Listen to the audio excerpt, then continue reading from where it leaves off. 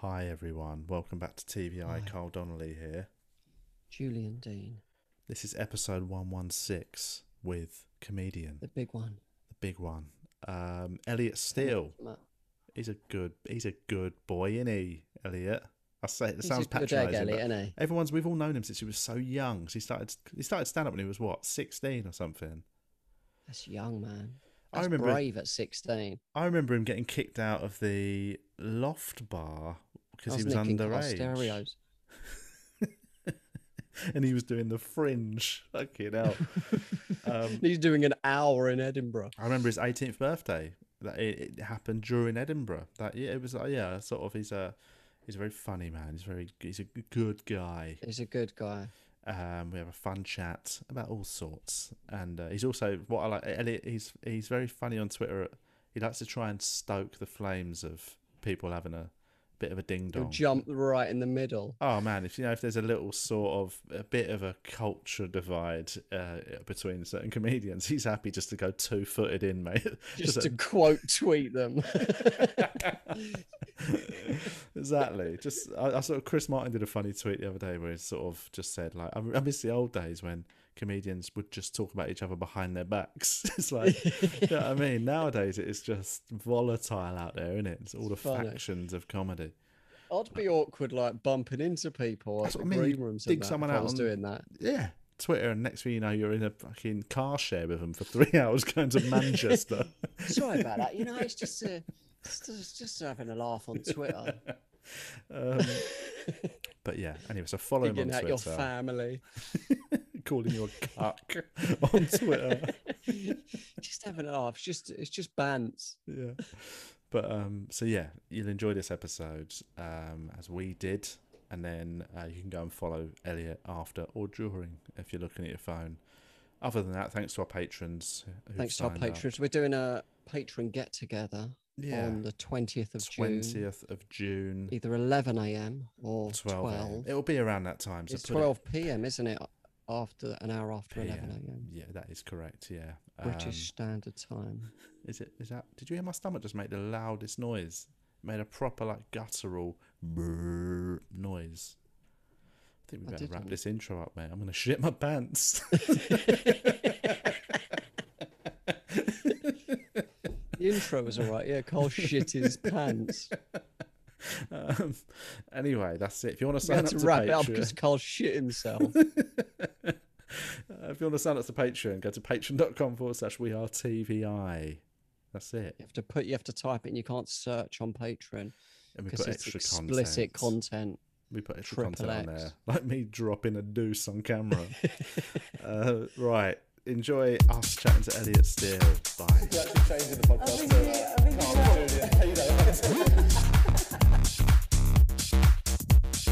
Die of AIDS in an alleyway. I'm alright, bro. Right. Welcome back, everyone. TVI, Carl Donnelly here. Julian Dean, hi. Episode 116. Guest, comedian, fighter, Elliot Steele. Brawler. Brawler, That's mate. That's very kind. The Crystal Palace brawler. Just this morning, I put a video up of a 14-year-old kicking my legs out. I did from see underneath, that so- actually. You got swept. You got swept Yeah. from the behind Yeah. by a 14-year-old. Yeah, Looked like a he's big really good. 14-year-old, to be honest. It wasn't like So what fighting style was that they swept your legs? Muay I Thai. wasn't a fighting star. It was just some Ah. kid at a bus Yeah, stop just- done earlier, Some mate. good Just some lad who wanted my phone. It's like Jackson in the CCTV. street. He got robbed by some kids. I said some things that could be considered a hate crime, and it turned out he just wanted to throw a couple kicks. No, What is it? Because you do, is it jujitsu? yeah, I've just taken it up. I took it up during. How are you finding it? Because I've wanted to do it for about 10 years. I've just never ever stepped foot in it. Everyone I know is just who does it. They're so into it, aren't they? It sucks, but in a good way. Right. It's very frustrating, I find, because you'll get somewhere with it. So I just, all I try to do is do what's called pulling guard, which is just getting people in between my legs. Wrapping your legs around them and stuff. Yeah, which you could kind of figure out if you just watch UFC or watch a bit of grappling. But then you'll do something where you get like top mount, and so you put yourself in this really good position, and then you'll just sit there going, all right. And you can't start raining elbows down, can you? Well, you could, but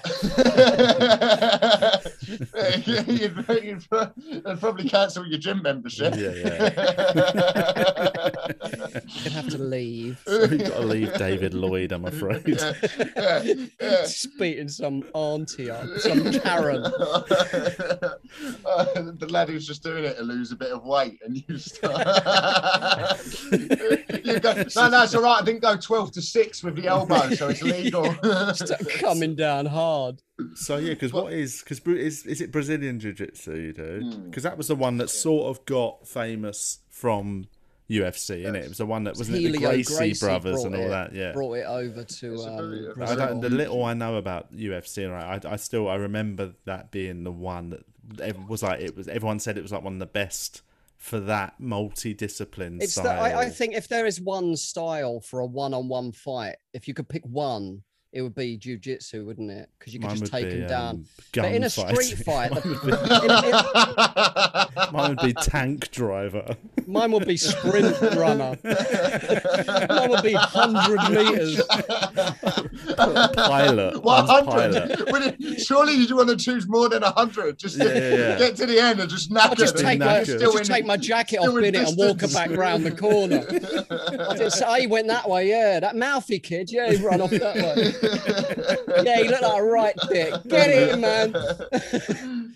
But if you want to fight in the street with jiu-jitsu, the only problem is if you're not that I'm going to be fighting anyone, but like if there's more than one of them, someone could just kick you in the face, couldn't they? I think it's doesn't that count for all fighting though? If there's two of them versus you. Well, if you're a boxer, you've got more chance of fighting two people if you've got a serious hands on you. That's why I still say the best style to just have for a street fight is boxing.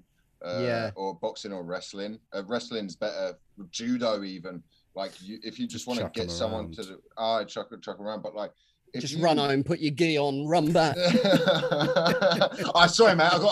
My belt was in the wash. I've only got my white belt. I'm not that good with that on. And they grab you, and you're like, no, not there. Grab it. You got to grab it like this. Can you come at me like that? Because I've done some self-defense classes. I think boxing, or even from Muay Thai, like I would. This sounds really, really bad, but like my girlfriend was always like sort of going. She watched an Anthony Bourdain episode where he goes and does jiu-jitsu, and she loves Anthony Bourdain. She's like, I want to take that up and learn how to do that, and like in case anyone ever attacked me. And I was like, yeah, that's not gonna work. I was like, you don't. It's always like comes from an angle. I think people come from where like, oh, and you do this, and this. It's like if someone. You take someone to the ground and they punch you in the face, it's just gonna suck. So the best thing to do is not. I know it sounds like really age old. Just avoid that shit. Yeah, totally. Yeah, it's also that thing. It's a mental thing, man. You know, you can have somebody who could do all the training in the world if they ain't got a head for it. You know what I mean? If they get punched in the head, the first time they ever get punched in the face, they just cry. It's like Tyson said, everyone's got a game plan until they get punched in the face. Yeah. But you will be able to like, I found in situations I've been in where I've nearly got in fights, especially when I was a lot more aggressive when I was younger. I found I was a lot more of an angry human being, and I think I gave off an energy. I remember those days. Yeah, those early Edinburgh fringes. Start putting nuts on people. You've got eye problems, mate. I started training martial arts to learn like how to calm myself down, but then I was just an angry person who knew martial arts. Yeah. Well, that's always even worse, isn't it? It's like when people go to prison and they hit the gym for 3 years, they just come out stronger. Just train them more to be even more of a criminals. Scarier criminals. I don't know, it's the thing with prison. Right, we're going to put all you violent people together until free you learn. gym membership. Yeah. 3 meals a day. With other criminals from different backgrounds. So you basically created like a criminal university that they all live on campus together. The longer the camp, the worse the crime, the longer the camp. Do you ever watch those like those prison documentary things? I've seen a few. Oh man, do you ever think I can't get enough of them? I love them, right? But there's some of them where they just go to the South American ones, and you go, "What are you? No, this isn't. This isn't." And they're like, "Yeah, we just had to let the prisoners basically run it, otherwise they'll just burn everything down." Yeah. So the guards just watch it from outside.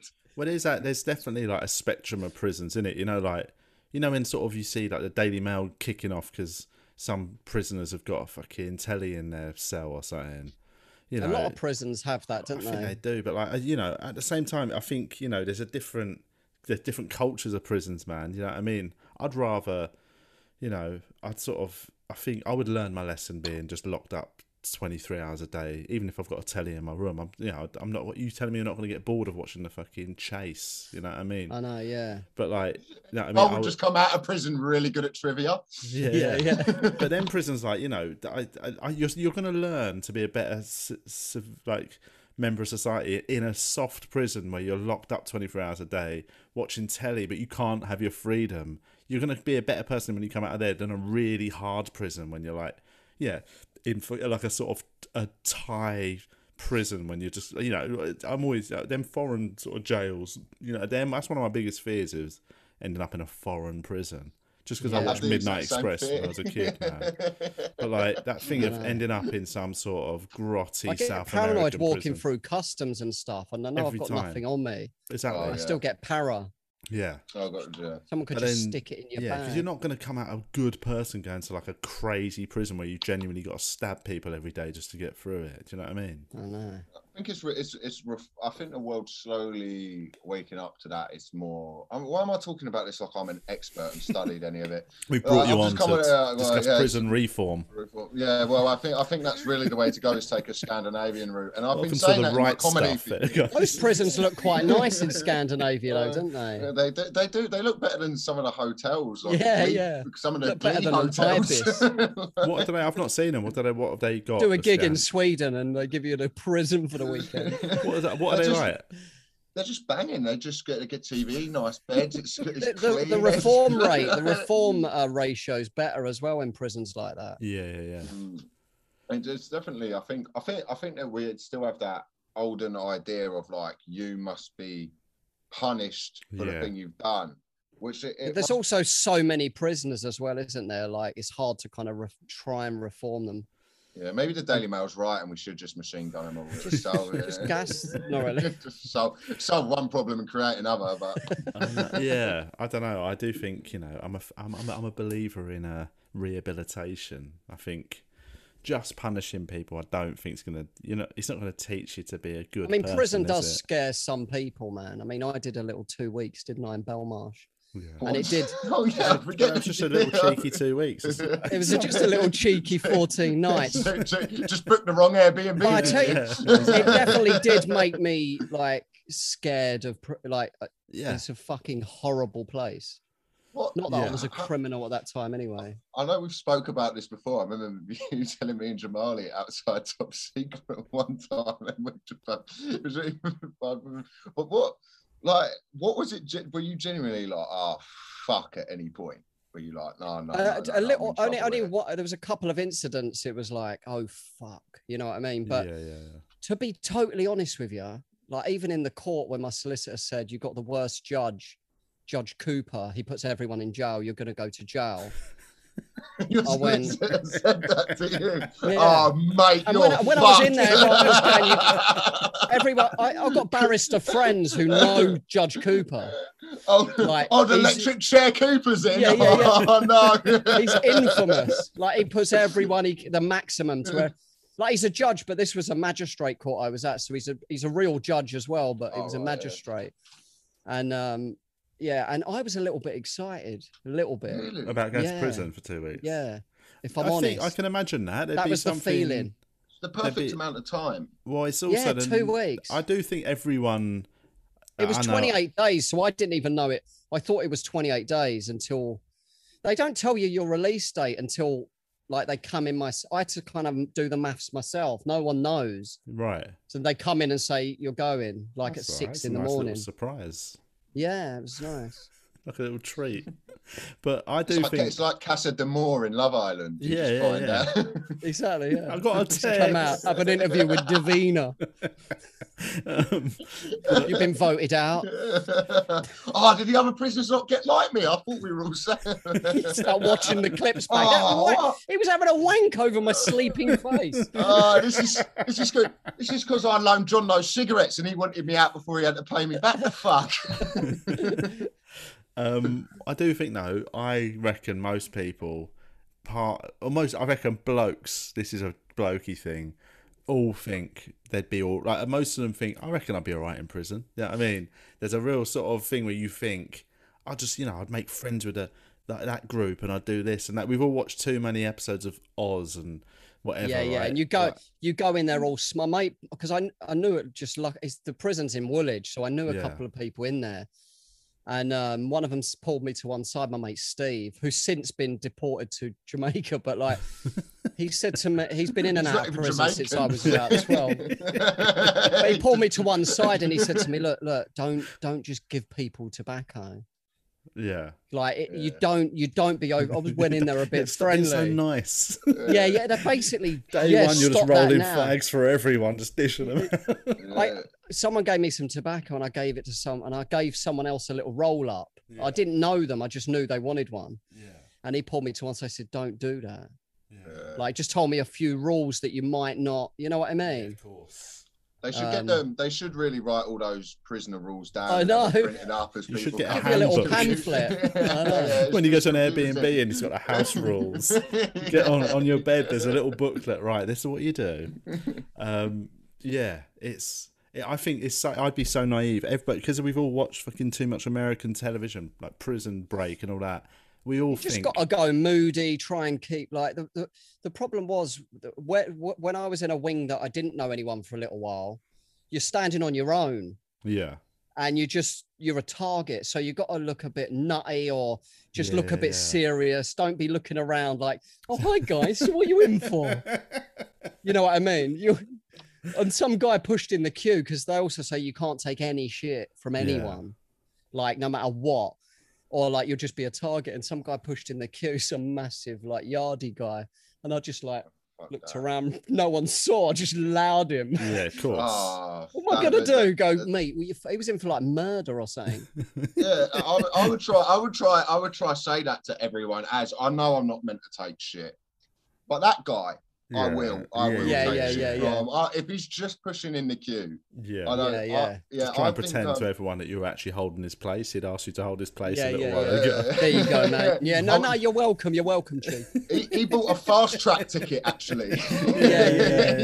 He's got the VIP wristband on. Like, cool, we know each other. We're actually together in the queue. We're lovers. I have that thing where I think I'd go in and I'd be all right, but I reckon I'd be that guy in Shawshank who cries on the first night. Oh yeah, definitely. But I'd cry over something like I'd just be like, oh, they haven't even got conditioner. This is fucking bullshit. Yeah. And also, I don't reckon the I've never watched I don't know what British prisons are like, but I'm presuming they're not like American prison films where there's always the stereotypical groups. You got a white supremacist. You always got a Nazi group. You did have that in there though. There was like the black guy. Yeah, I mean there was people who flitted among both groups, but there was a big group of black guys, just black, no white guys, and then a big group of white guys, a bit skinheady. But they didn't have big swastika tattoos on their head. No, there wasn't. That's all what that. I mean. No, I covered mine up. That's to keep my chest covered, obviously, because it's like you were also at the time trying to join the black. You were trying to join the black guys at the time. I didn't want to. Trying to join the gay group. That's definitely my Just thing. tie a little knot in my t-shirt. Being like part Jewish, like I come from Jewish ethnicity. I've always thought if I went to an American prison, I'd have to go up to, like, I wouldn't be allowed into the Aryan Brotherhood. So I'll just sort of, with my leg between my toes, go up to the Mexicans, being like, can I play with you guys? Yeah. Oh, no, they're not letting me play with them. Yeah. I wonder what, there's always got, what are You couldn't go with the white supremacists then, or you just have to pretend you're just... No, a lot of them convert to Judaism just for better food because they get the kosher meals. Oh, like really? it's all, So is there like a Jewish group in some prisons? No, it's just... I don't think that, maybe there's not a big, like... It's not... They just... I think the white supremacy thing is more to do with... Basically, I smoke a lot of... Well, I used to smoke a lot of weed and had access to YouTube, so this is how I know this. The white YouTube supremacist University. Yeah, it's just like it's more just so you stick in line and follow a code. It's not like you really have to be a Nazi. You just have to kind of you're just this is the white identification thing, Celtic crosses, couple swastikas, and you've got to, like, basically if you're white you answer to the Aryan Brotherhood, but if you want to be in the Aryan Brotherhood, that's like a different thing. Then you got to get all the tats and actually sign up to all the suck racism. some Aryan dick. That is that is the case. I mean, I suppose. Yeah. I wouldn't want to join, is what I'm saying. Yeah, it would just be horrible, wouldn't it? Just I'd want to create a little cabal of people that aren't going to conform to these rules, and we'd have a cool little side group. Yeah, we'll take anyone, and we'd also get killed by every other group. The Aryan Brotherhood exiled. I'm gonna start the yoga group over in the corner. The vegan group. But yeah, it's also nice. I just think basically day one, I would just get beaten up and hopefully spend most of my sentence in the hospital ward. I'd just cry enough that they put me in solitary, and then I would just... Oh, that's another thing I always think about prisons. I think I'll just spend it in solitary. I'll ask to go in solitary, and I'll just meditate, and I'll come out like a Buddhist monk, and it's as if that's going to happen. I don't know how easy that would be, though, to just ask to be in solitary. I don't know. I'll stab someone every time they let me out of solitary. I'll stab someone. Get 4 more years on top of your 2 weeks. 8 life sentences. You only went in for a parking fine. Tax evasion. I end up. You're just covered in shit. He's killed 43 people. He was just visiting Julian. He wasn't. I visited someone actually in a young offenders when I was about 17. I visited, like, 4 of my mates went to Huntercombe, and I visited them, and on the way out they wouldn't let me out. They thought I was a prisoner. Oh, really? One of them said they recognized me. That's just, and they wouldn't let me out. I'd argue it took they're a not while. very good at their job if they. I know, but I mean, it didn't take that long. But like, I got out, obviously. You were quite naughty when you were younger, weren't you, Julian? That was very naughty, that's sort of the vibe I've understood. He was what made you get into, like, meditation and all of that? Like, I don't know, really. Like, I don't know. Just having some control over your thoughts, innit? Yeah. They create your reality. That's kind of where I'm at sort of now. Like, especially after this last year, I used to be, like, so pent up and angry about. Do you know what it was? I felt I had to be a certain way because of little bits of the area where I grew up. Yeah. And I sort of brought that into a more adult world, and partway through, I was like, you're not this guy. What Yeah. What are you doing, you idiot? What are you saying this for? Fucking grow up. Yeah. Especially also, like, hanging around with other people, I've just been a bit more like, oh yeah, you know, like if I'm with some of my mates from home, if I was like, oh yeah, the vegans, I'd be like, what do you want to be fucking vegan for, mate? Like, that would be their attitude. And now I'm just a bit like, just let people be vegans. There is something to be. I feel like, and I'd say this probably goes for all 3 of us. If you grow up with a certain type of person from, like, you know, sort of, well, we're all South Londoners, and, like, you know, I grew up with some people that were rough as fuck, like, you know, and, you know, and then I sort of got into comedy, and then met loads of comedians who were very different beasts to your sort of rough fucking council flat fucking mugger, you know what I mean? Some of my mates were, like, up to all sorts of stuff, and, like, and then it's that weird thing where you suddenly, you have to. I think there's a. It takes you a while to work out how to be someone who fits between the two worlds, isn't it? You know what I mean? Like, because comedy, everyone's opinionated and there's arguments, but they're all very twee arguments. You know, it's all very gentle, isn't it? Like, I've never been in a green room and there's been an argument I thought might escalate to an actual ding dong. No, it's very easy to fake being hard in comedy. I think. Oh my god! Yeah. It's just to be like I'm genuinely soft as shit. I freeze in any like altercation. Like I'm just, but people just, I think some people heard my accent. And they just assume that and it's like, my dad's a Radio 4 legend. I'm not. I shouldn't be considered. Nobody should ever be coming to me for fighting advice. But then you meet people. I've met people through comedy who you find out generally do have like an incredibly tough upbringing and stuff, and you're they're very quiet about it. I always find someone will be like, they like bit someone's hand off once, and you go, what the fuck, that guy? he talks about unicorns in his set. It's a funny one, isn't it? Like, but you just I think comedy's a good thing where if you come into it with a lot of baggage or something, it's a weird place where you suddenly. It took me years to feel comfortable in comedy, and being me. I never felt part of the comedy world. I still sort of don't, but that's by choice now. By choice, I sort of don't get involved in any of the arguments, or like every time you open social media, you're a fan of it, actually. I spot you sometimes getting involved in a little online ding dong in comedy. I talk a lot of shit. Yeah, but what I mean is, I love reading a Twitter beef. I talk a lot of crap, but like I talk it from an angle of just like I'm being deliberately provocative. Yeah. Rather than I'm not trying to make a point.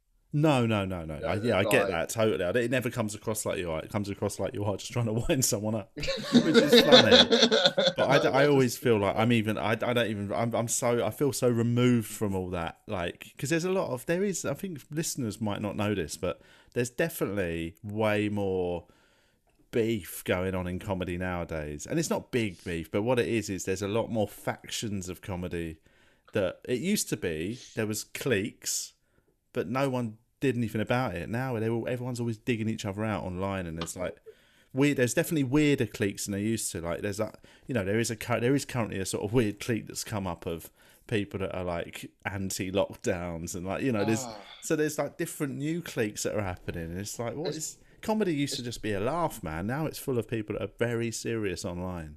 It's both sides though, because I feel like whenever I see a lot of these people, like I got called anti-disabled by like one person because I just defended the have a word voice. I was just like, when they got in trouble for a clip, I was like, I just think they're talking shit on a podcast. I don't think they harbour any views that warrant this response. And I can't remember what they said, but I do remember they released an apology saying like, oh yeah, we might have gone a bit far. Yeah, and I was just one thing. Me and Julian have never apologised for anything we've said on this podcast.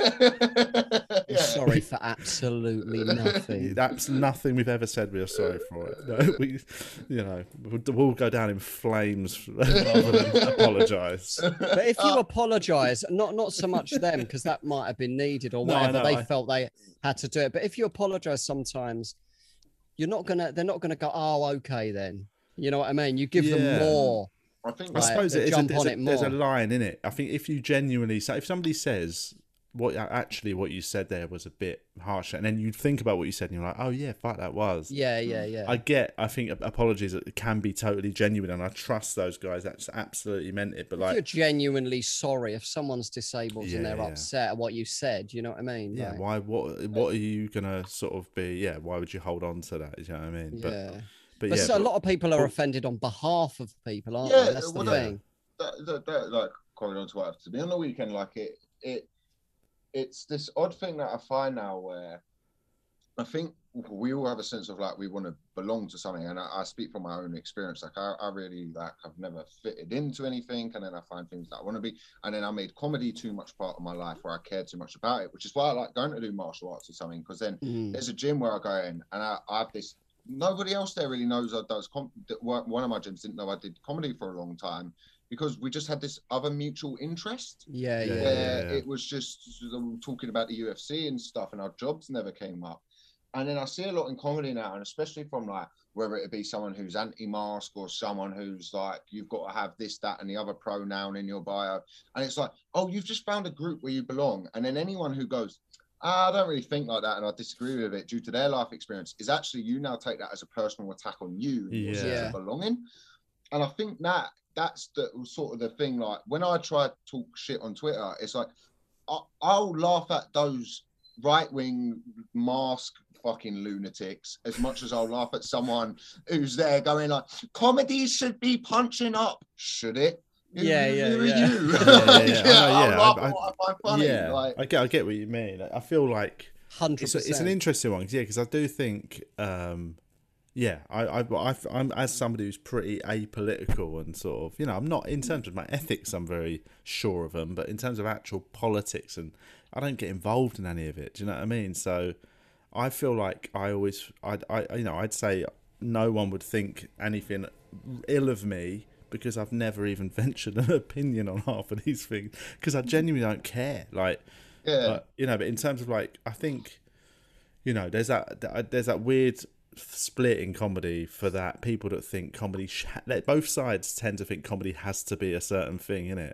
Do you know what I mean? You get one side going, comedy needs to, be speaking truth to power, and one side are going like, no, it's just got to be funny. And it's like, it doesn't have to be anything. It literally, comedy, it can be whatever you want. Comedy's just a genre, man. It can be whatever that fucking comedian wants to do. Music, innit? It don't have to be a thing, certain thing. Exactly. Glad we got that sorted. Yeah, that's solved. Woo! Next topic. But about talking comedy, you did a tweet the other day about a gig you had where somebody spat at you. Spat at me, What was the what from the audience? It's partly deserved. I was doing a Chichester uni, and what happened was I had this gig in the diary. It came through. They were like, do you want to do Chichester Uni? I'm not sure. Saturday, whatever. And I saw it started at 7, which I thought was a weird time. It's a nice. Do you know what I mean? 7. It's a night. Yeah, I was like, oh well, the Champions League finals at 8, so they must be wanting me to fuck off to watch the Champions League. And I'm walking around this uni in Chichester, by the way, beautiful place. It's just lovely walking around, and all I can hear in the distance at this uni is people singing Sweet Caroline, and I was thinking, no. I was going, no. And I walk up and there's this marquee, and basically it was the students leaving do. They'd been getting pissed from 4. They're not social distancing. They're all just going around. And there's like a massive stage, but like a long way away from the marquee. So even in good conditions, this is already tough. Fuck. And they're getting hammered. Yeah. And I was just like, so I went into the toilet to get changed. And as I walked in the toilet, I got my rucksack. And it's one of those like, hey man, if you've got a rucksack, say boom, boom, boom, let me hear you say yeah. And I just didn't say anything. I was just like, I was just like, fuck, I've got to try and make that cunt. I've got to make that cunt laugh in a minute.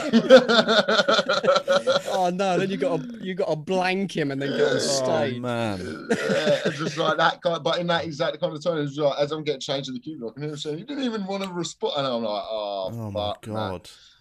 Man. And so it was me, Mike Cox, Joe Wells, and I'm generally going, I've been gigging quite a bit lately, but I'd forgot that gigging could be like this. Yeah. You know what I mean? I forgot that part of it. And so I was closing, Mike went up to MC.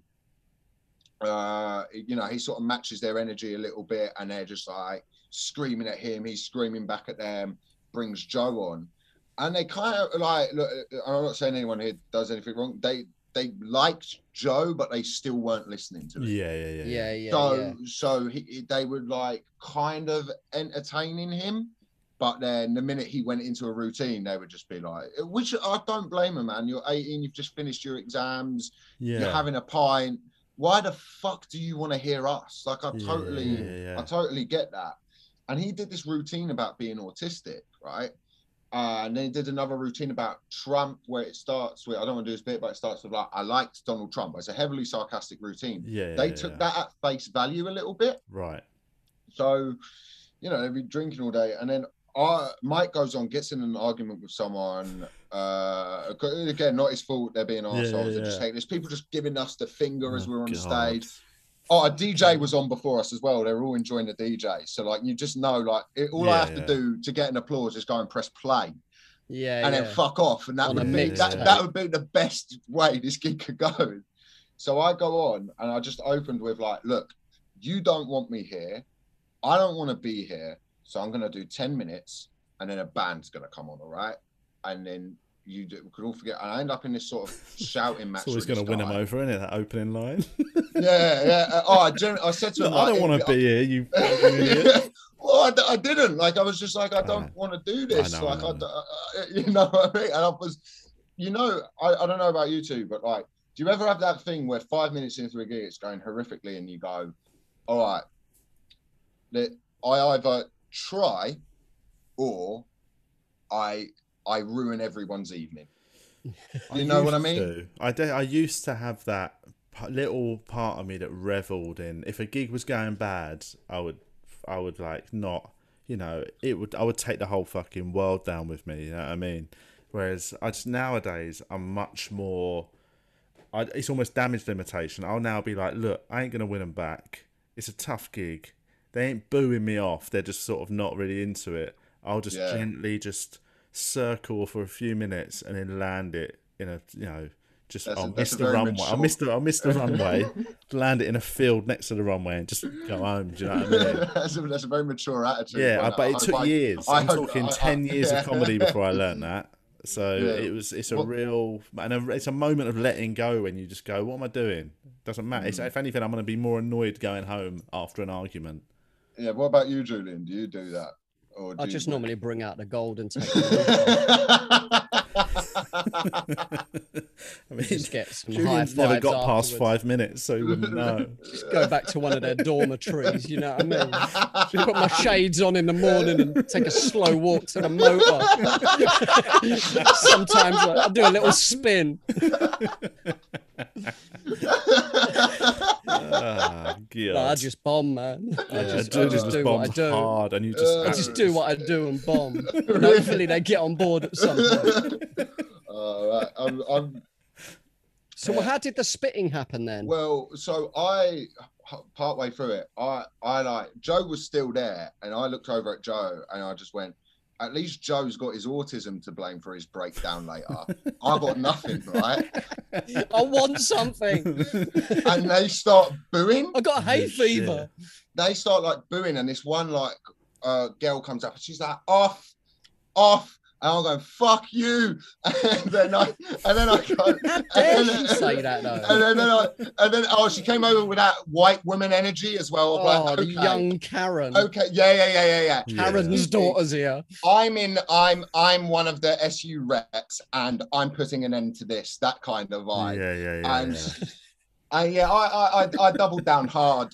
I started going, because I've got ADHD, right? So I started going, for too long, the autistics have taken from the ADHDs. They get the money, they get the sympathy. And I went, they should fuck off in that direction, and they can count their steps as they do it. And the boos turned to swears. Oh, really? That's a funny line. They should have got, normally that, when you sort of double down a bit and you hit, like, at least if you've got a punchline at the end of it, normally it gets a bit of a, oh, right, okay, there was a point to this diatribe. They didn't appreciate the speed. And then I just went, I'm gonna go and egg an autistic charity after this gig. I mean, you really have doubled down. That's when about 10 or 12. 10 or 12 of them stormed the stage throwing drinks at me. And one of them came up and just spat at me. So I've just gone. I've gone like, you know, I'm not going to wait for my light. I think this is time to leave. So I put the mic in the stand and was like, thank you very much. I've been there. Still, problem is, it's funny if you just pulled a stool up and went to your story bit.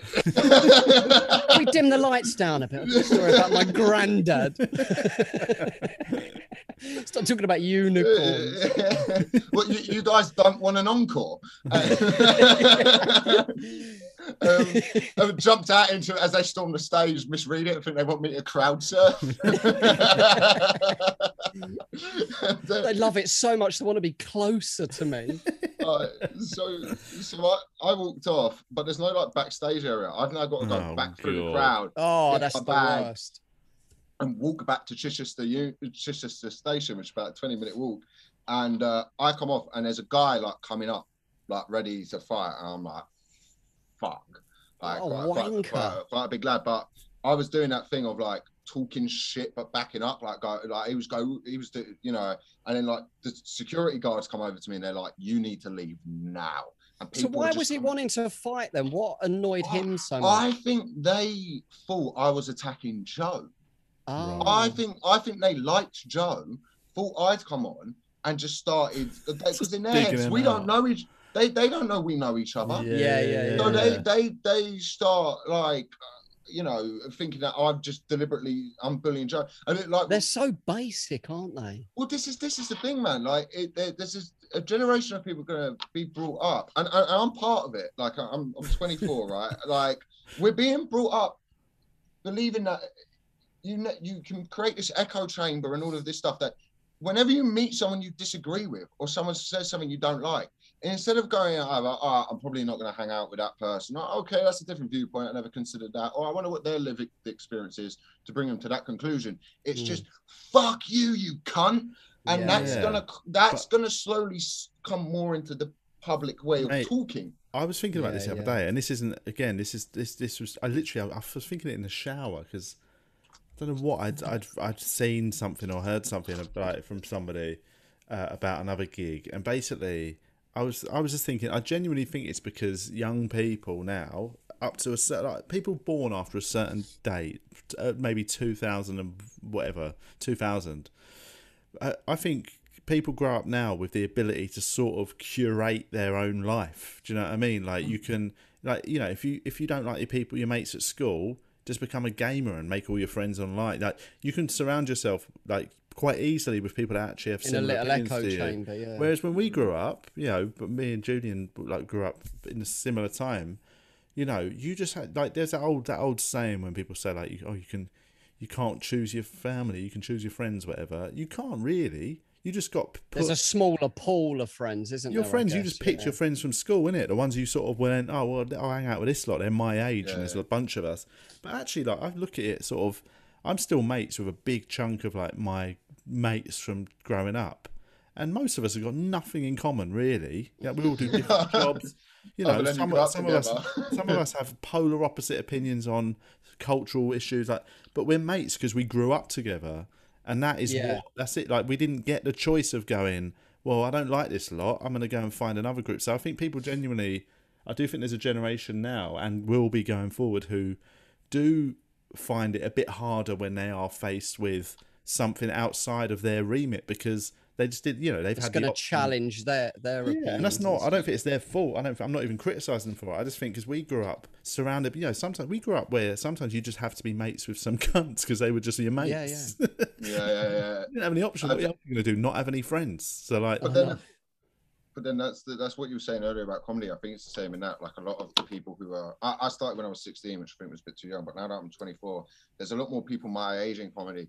I've not really got too much in common with them other than we're comedians. I like these people. Yeah. Whenever I've met them at gigs, I have a beer with them. They're cool. You know, I probably annoy them online. They can probably annoy me online. Like, that's the way it is. But I think there's this like attitude of like sort of this bubble wrapped. Oh, but it's you've got to, you know, and it's like, oh, fuck me, man, come on, like you've got to. I know it sounds bad, and you shouldn't say things like this, but sometimes I want to go to people. Can you just be a fucking man for 2 minutes and stop complaining? Yeah. Or sometimes you just need to tell. Like, I weirdly, I had some people storm the stage in Melbourne. Oh, really? It was at a sort of it wasn't at my show. It was at just a group show, you know, sort of a standard you lineup weren't meant show. to be on. You just it was you storming. It was me. The I stormed the stage, and those people were security trying absolutely shit faced, mate. And trying to save Tamer Impala from an attack. No, but I went on to basically there'd been this group. I don't know if I told it. Did I tell it on here, Julian, about when I got like? I think I might have mentioned it, but basically there was a group of there was four, like, or three very young camp gay guys, probably 19, 18, maybe 20 tops, and there was two girls with them, and they were sat on the front row, and they were just they were really obnoxious, and they were ruining every act went on, had to deal with them chatting, just turning around to each other, like really distracting everyone else in the room. They'd been told by the compere, they'd been told by every single act. And then I went on, and just before I'd gone on, the compere had a real go at them and basically said, look, leave or shut up. And you could see that it got their backs up. They'd been told to shut up. And they tried to go, oh, no, we're not doing anything. And it's like, you're literally disrupting everyone's night. And then I went on, and I saw one of them 2 minutes into my set, but they actually, to their credit up to that point, they had been quiet. So I was, in my head, I was like, oh, that's fine. I'd gone on thinking I'm going to have a word, and they're now behaving themselves.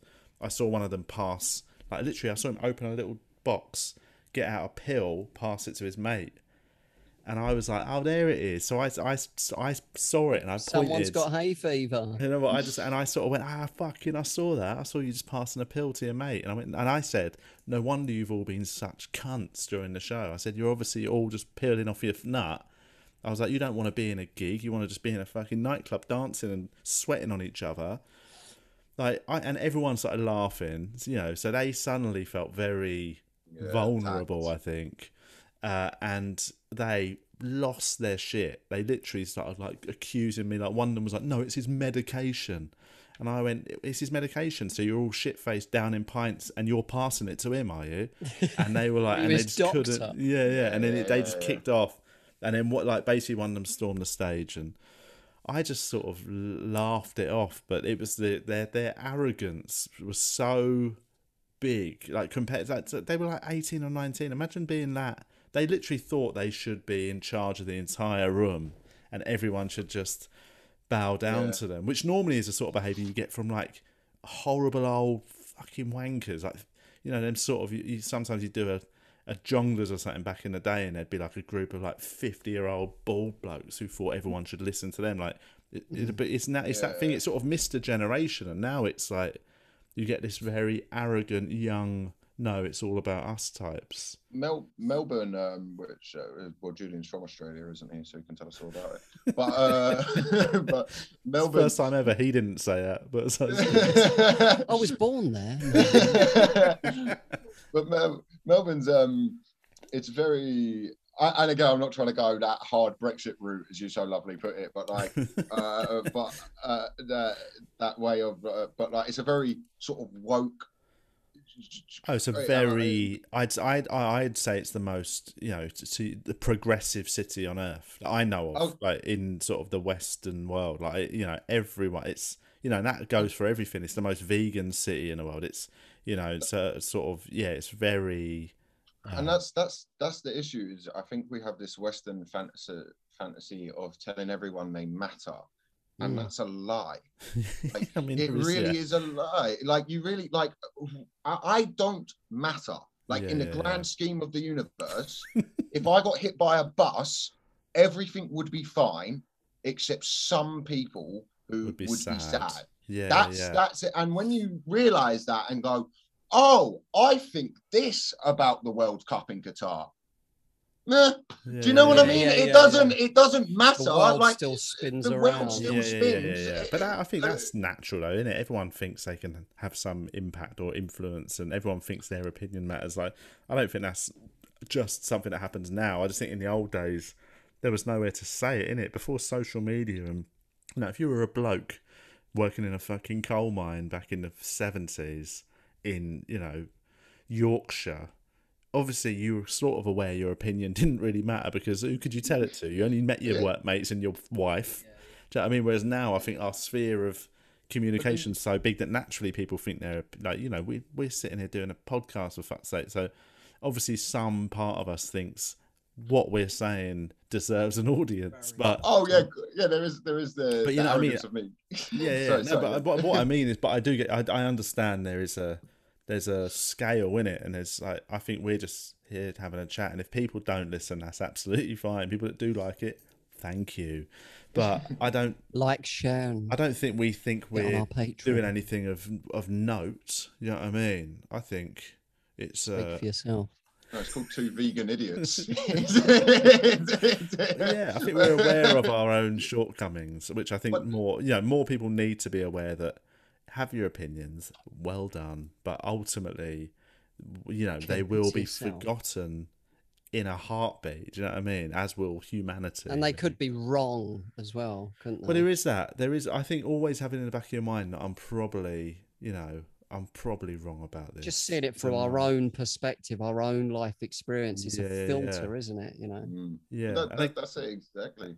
That, I think, again comes with just growing up with. I grew up, you know, with parents who were the polar opposite to me, politically or socially. You know what I mean? They're just old school fucking poor fuckers, and like my brother's totally different to me and his opinions. I just grew up surrounded by people that weren't, you know, so you just learn that, oh, right, I've got my ones, they've got theirs. As long as they're not fucking if they're not out fucking murdering people because of their, you know, if they're just, you know, if they're a bit contrary, I don't think it's the end of the world. Do you know what I mean? It's just who they are.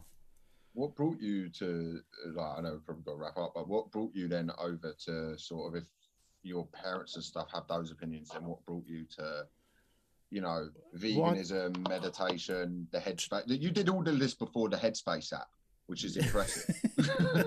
I got in pre that shit. It's almost a bit of rebelling against, like, part that's of what that happens often, isn't it? I also think my parents are, you know, they grew up in a time and in a place. My mum grew up in essentially a village in the west of Ireland.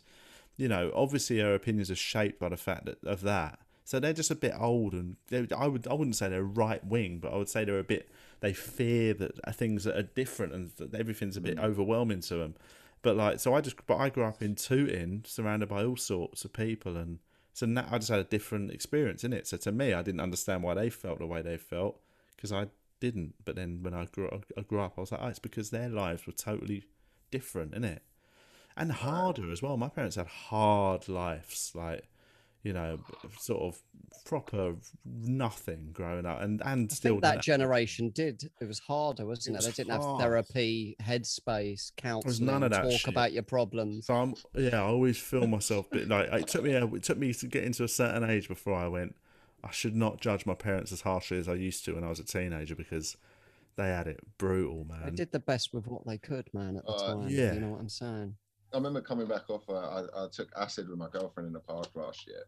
I came back afterwards, and I'd had a lovely day. And I was wearing a big red kimono. I had purple and blonde hair, and I walked in and sat down and had a couple beers with my dad. And I was like, this guy must just be looking at me as I'm coming in, like, you know, that like post peaking bit where you're just sort of like, yeah, and like we're all connected, sort of thing. Yeah. And I'm like in that, and he's just trying to watch the cricket, and I'm like asking him questions on life and stuff. and then I was like trying to convince my dad that he should try hallucinogenics. Oh God! Has he ever done it? Do you think when he was younger? No, he did. He told me something funny the other day that he was with a mate, and his mate was saying, "Oh, do you remember that night out?" Yeah. My dad looked at me and went, "First ever night, I took ecstasy, and the only night." And I was like, "Did you enjoy it?" He was like, "Yeah." And I wanted to be like, "Well, why did you never do it again?" Like, I wanted to be like, if you had a really good time on ecstasy. I remember the first time I took ecstasy, I thought, I want to do this all the time. Yeah. And then I did. And ruined it. Words. I never liked the come down off of stuff like that. I didn't. I hated MDMA. Tuesday blues. As I'm getting older, that's becoming an issue. But it feels like it burns up all your kind of serotonin or something. I used to feel so like empty and void of any emotion, like for a few days, that it took away any of the good of the night out. Like I remember it would make me look back at all the positives of the night, the cringy shit, and I would cringe because I'd be like, none of it meant anything. It was all empty and it was fake, and I just hated myself. And like, yeah. Whereas weirdly, with like hallucinogens, during the period I had when I was quite into them, I didn't have that sort of cringiness. I found there was more of an afterglow with that. Like you actually do discover something. But at the same time, because we are all connected. The only cringy stuff was that feeling like no one wants to tell other people to do hallucinogens more than somebody who's on hallucinogens, man. Yeah. But I remember, I feel so. This is the most guilty I feel about a drug sort of. You know, I was never somebody who pushed it on people, mates. I always let everyone, if you don't want to do it, you don't do it, man. Only do it if you think you're up to it. But I remember New Year's Eve. Then you sell them it. It's 3 for 20 quid, mate. So fucking make a decision now, man. I've got other customers. And put a little bit of heroin in it to get them more. Yeah. A little free bit of heroin to get them in. You know what I mean? Get them in, and then But I remember going to the cash point. New Year's Eve, I was in India, like 7-8 years ago, saying, and me and my mate, we took loads of, we were on acid, like, and we were fully just like in it, man. We were just like flying, and we were in Goa. And like it was like, I think it was like 10 to 12, and we were trying to find somewhere to watch the fireworks to see in the new year. We just found this bit. We found this sort of rock bit that was like, we sort of climbed these rocks, man, and we just got to the top of the rocks, and overlooking the sea. And as we got to the top of the rocks, there was just a couple on their own sitting there. Obviously, they'd found this place, and it was going to be like the most romantic midnight they've ever had. And suddenly, two fucking divs on acid crawl over a rock like, hi guys, and we just started chatting to them, and they were lovely, and they were from South London as well. And it was great. And they were really nice, and like we sort of went, look, we're just gonna sit nearby, and they were like, don't be silly, and they asked us to join them, and we all sat there for probably about 45 minutes, an hour, and we watched the fireworks, we're chatting. And then they sort of went, are you guys on something? Like we weren't like because we weren't like mumbling or anything. We were just a bit giddy. And they went, are you on something? And we were like, yeah, if we're honest, we're on acid. And then they both were like, we've never tried it. And we're like, it's we were like, it's fucking great, man. And then my mate went, do you want some? And they were both like, oh, I don't know. It's like, what if it might be a bit much for us, if we've not done it before. And we were like, no, honestly, all you got to do is just don't do much of it. If it's your first time, literally do a little bit. And I think we gave them a tab between them to share. That's still a lot for your first time in it. It's a lot, and they were strong ones as well. And basically, we gave them half a tab of acid. They took it. We sat for another half an hour chatting. We left them before they had any effects. And we were just like, guys, honestly, have a great night. Hopefully we might see you at some point again over the next few days. And we just left them, and then we just went off and had this 3 or 4 hours of wandering news around. The next day. 4 hours later, Waco disaster. No, we started one of those Indian cults, and they're all fucking each other. No. We walk into a bar. That's 4 suicide. hours later. There's like, and the chances of this are pretty slim, man. Like Goa, I don't know if you know much about it, it's a series of bars on the beaches, right? And there's the main beach, which is Palalam. And we just walk into the first bar that we just come to once we come back down onto the beach from our wandering around the wilderness. We walk in, and honestly, we see that couple, mate. The geezer's got no top on. He's just sweating and fucking like, bleh. And his girlfriend's all fucked up. And we honestly, we took one look at them, and even the state we were in, we looked at each other and were like, we have fucked up here, man. We went over to them. They were an absolute mess. Like, were they having a good time? Yeah, they were having the best time of their life, but a gross sort of like, they looked so on drugs. Do you know what I mean? Like, it was brutal. I bet that like little connection as well for them. Like when you guys walked back in, they were like, I couldn't believe it. Oh my god! Because you got one of the chances like that. If I see a leaf that looks like another leaf I saw earlier, mind blown. The God has the put universe that there. is talking to me. There is a God. There was a fish in the pond while I was on acid with my girlfriend. And it kept like, it was big, it was fucking big, right? You could see it like breaking through the algae, and it was just like blowing my mind. And I generally remember my girlfriend, I was like gonna go into the water, and I went, I think I've got to fight the fish. And my girlfriend went, no, don't fight the fish. And I went, yeah, you're right. That's why I'm with you.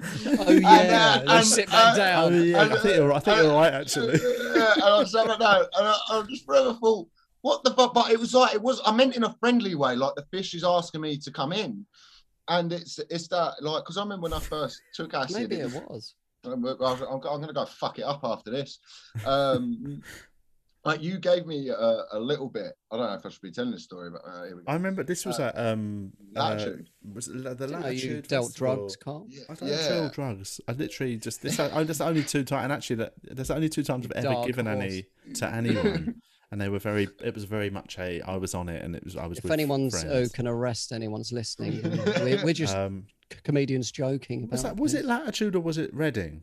It was Latitude, because I remember I had a lovely time. Like, I just came giggly and giddy. Yeah. And it was the perfect amount, because I came back and said, I'm really enjoying this, because I'd only ever done like a pill or something before. So I thought it worked that same way. And I always describe acid as like, once you take the amount you've taken, it's like that's the meal you're on. It's like you're eating a steak dinner, and partway through it you go, oh, I'm going to try the sea bass. You can't do it. No. You're on that path. Yeah. And you did that thing of like, nah. And me and Matt Ewing. I refused to give you any more. I remember, it was that was without that was payment. That was responsible. Unless you suck man's dick. Come round the back of the tent. Me and Matt Ewings went on this hunt for alcohol. We went to the poetry stage, right? And like, we got talking to the security guy who just let us in, and then we decided to do a sound check and pretended to be Rhys James and Adam Hess. And like we were like, yeah, Rhys James, Adam Hess. I don't know why. I think it's because we saw Rhys James and Adam Hess earlier that day. Like, I love Rhys and Adam, right? And then so we're doing the sound check, and I'm going to Adam, like, Adam, I'm going to Matt, right, like, just saying the most ridiculous things I think could say while the security guys there, like, letting us setting things up to do a sound check. And I'm going, so when we do the Islamic call to prayer, do you think I come on naked or come on and get naked, right? And he's going, I don't know, it's a tough one. I look at the sound guy, I go, what do you reckon? And he goes, I reckon come on naked. And I'm like, all right, good. that was my story about it. I remember that week. That weekend was really fun. I remember that was right in my heyday of that few years where I was really a fan of them, the old hallucinogens. I'm glad I got it out of my system, and now I'm a nice boring dad. Yeah, but who will ultimately have an absolute midlife crisis in a few years. I don't think I will. I genuinely think, most people I know who have midlife crises tend to have not had them previously. Do you know what I mean? Like, I feel like I've got mine. I had a couple over the years, and they've always been of their time. And I feel like, all right, I've done enough now. I'm not going to think I've missed out on anything. Yeah, you both seem like I don't know if you're like me. You sort of I'm in the midst of dealing with my childhood trauma.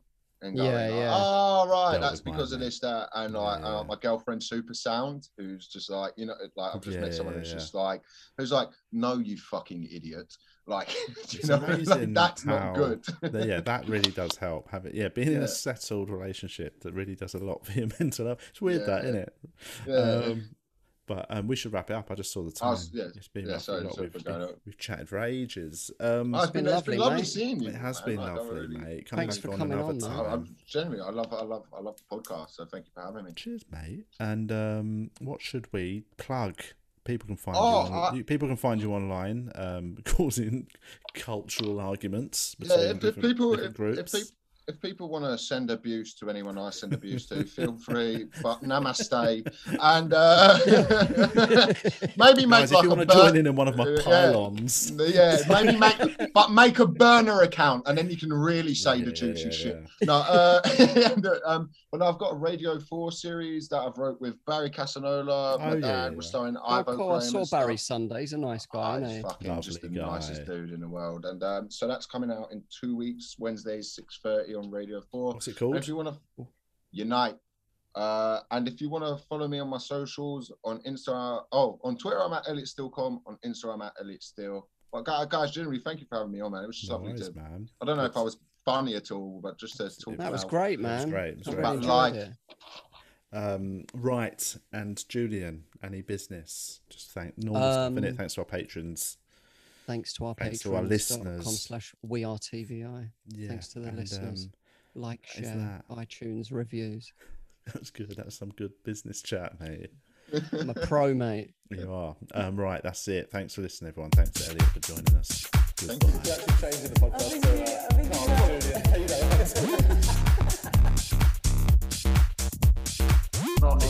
Die of AIDS in an alleyway. I'm alright, bro.